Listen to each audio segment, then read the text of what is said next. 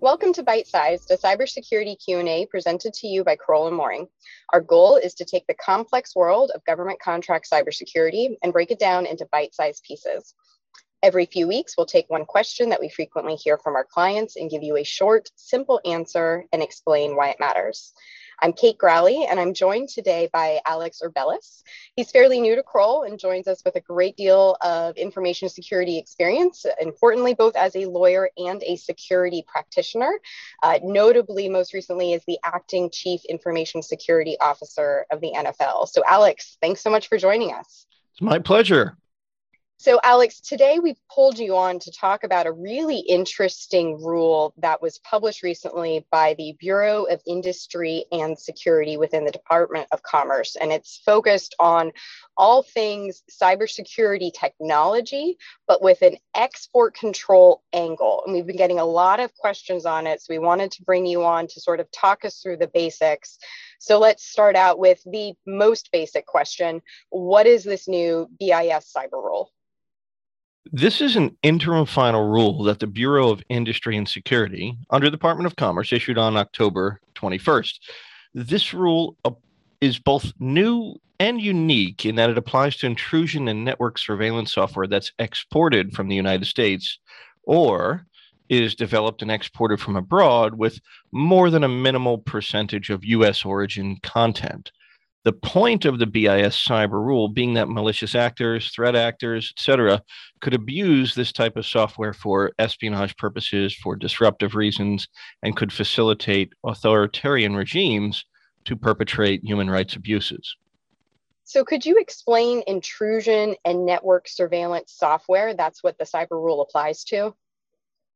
Sure. Let's start with intrusion software. The EAR defines intrusion software as something that is specifically created to avoid detection by monitoring tools or to defeat proactive countermeasures of a computer or network-capable device. A likely example of intrusion software would be something like Cobalt Strike. And you and I are likely too familiar with Cobalt Strike, but for the uninitiated, Cobalt Strike is a commercially available product that also happens to provide a command and control, also known as a C2 framework that facilitates network intrusions with both stealth and precision.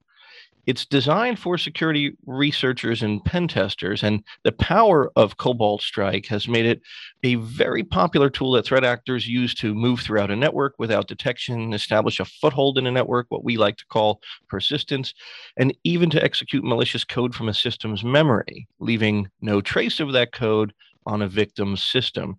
For that latter reason, Cobalt Strike has become very popular with threat actors affecting ransomware events. And surveillance software, on the other hand, is more self-explanatory. Broadly speaking, surveillance software allows one to monitor what's happening on a network, whether that be the contents of communications, data transfers, file system activity, web browsing, that sort of thing.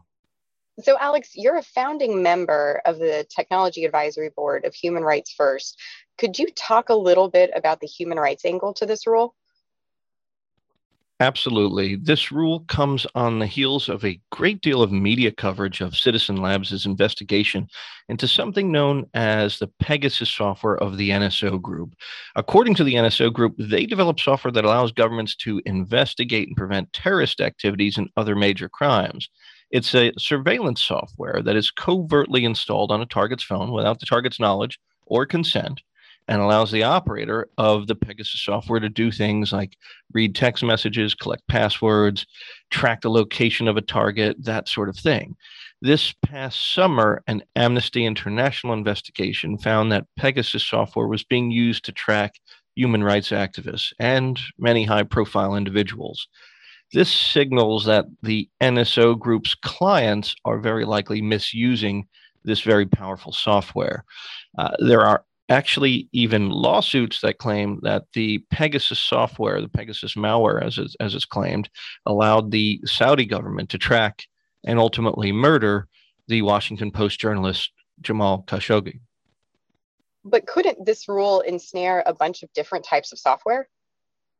That's a great point. The proposed rule does have some very specific carve-outs, like it will not reach software that's designed to provide basic updates or upgrades or patches, and Rather amorphously, it also does not apply to software intended for vulnerability disclosure or cyber incident response.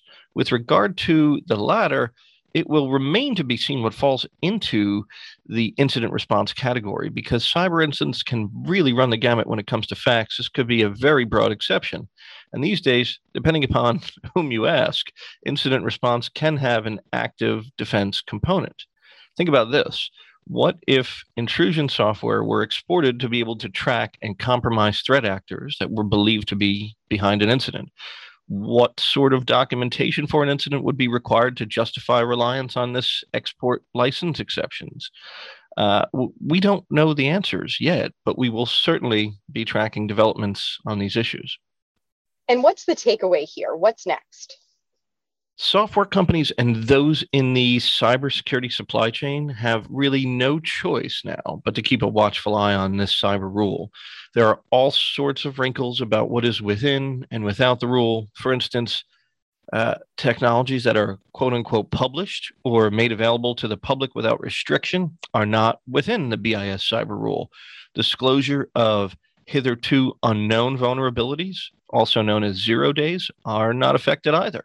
But there's no doubt that application of this rule will affect parties such as penetration testers, red teams, cybersecurity researchers, and others throughout the cybersecurity supply chain. I'm actually really curious about how this may affect cybersecurity or general software VARs, or value-added resellers, who may trade in any number of wares in the sense of softwares, that could be classified as having intrusion or surveillance capabilities.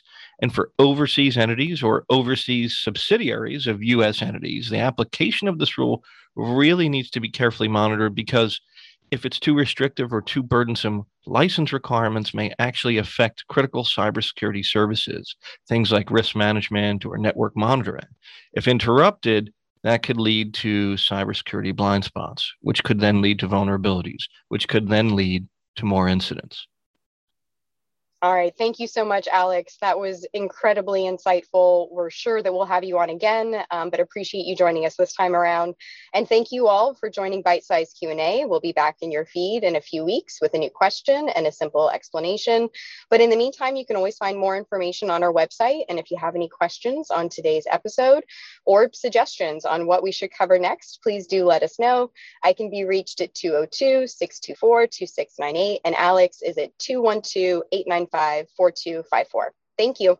This has been Byte-Sized Q&A, a podcast brought to you by Crowell Moring. You can find more information at crowell.com/cyberpodcast. Subscribe on Apple Podcasts or anywhere you listen to podcasts. And if you enjoy our show, please leave us a review.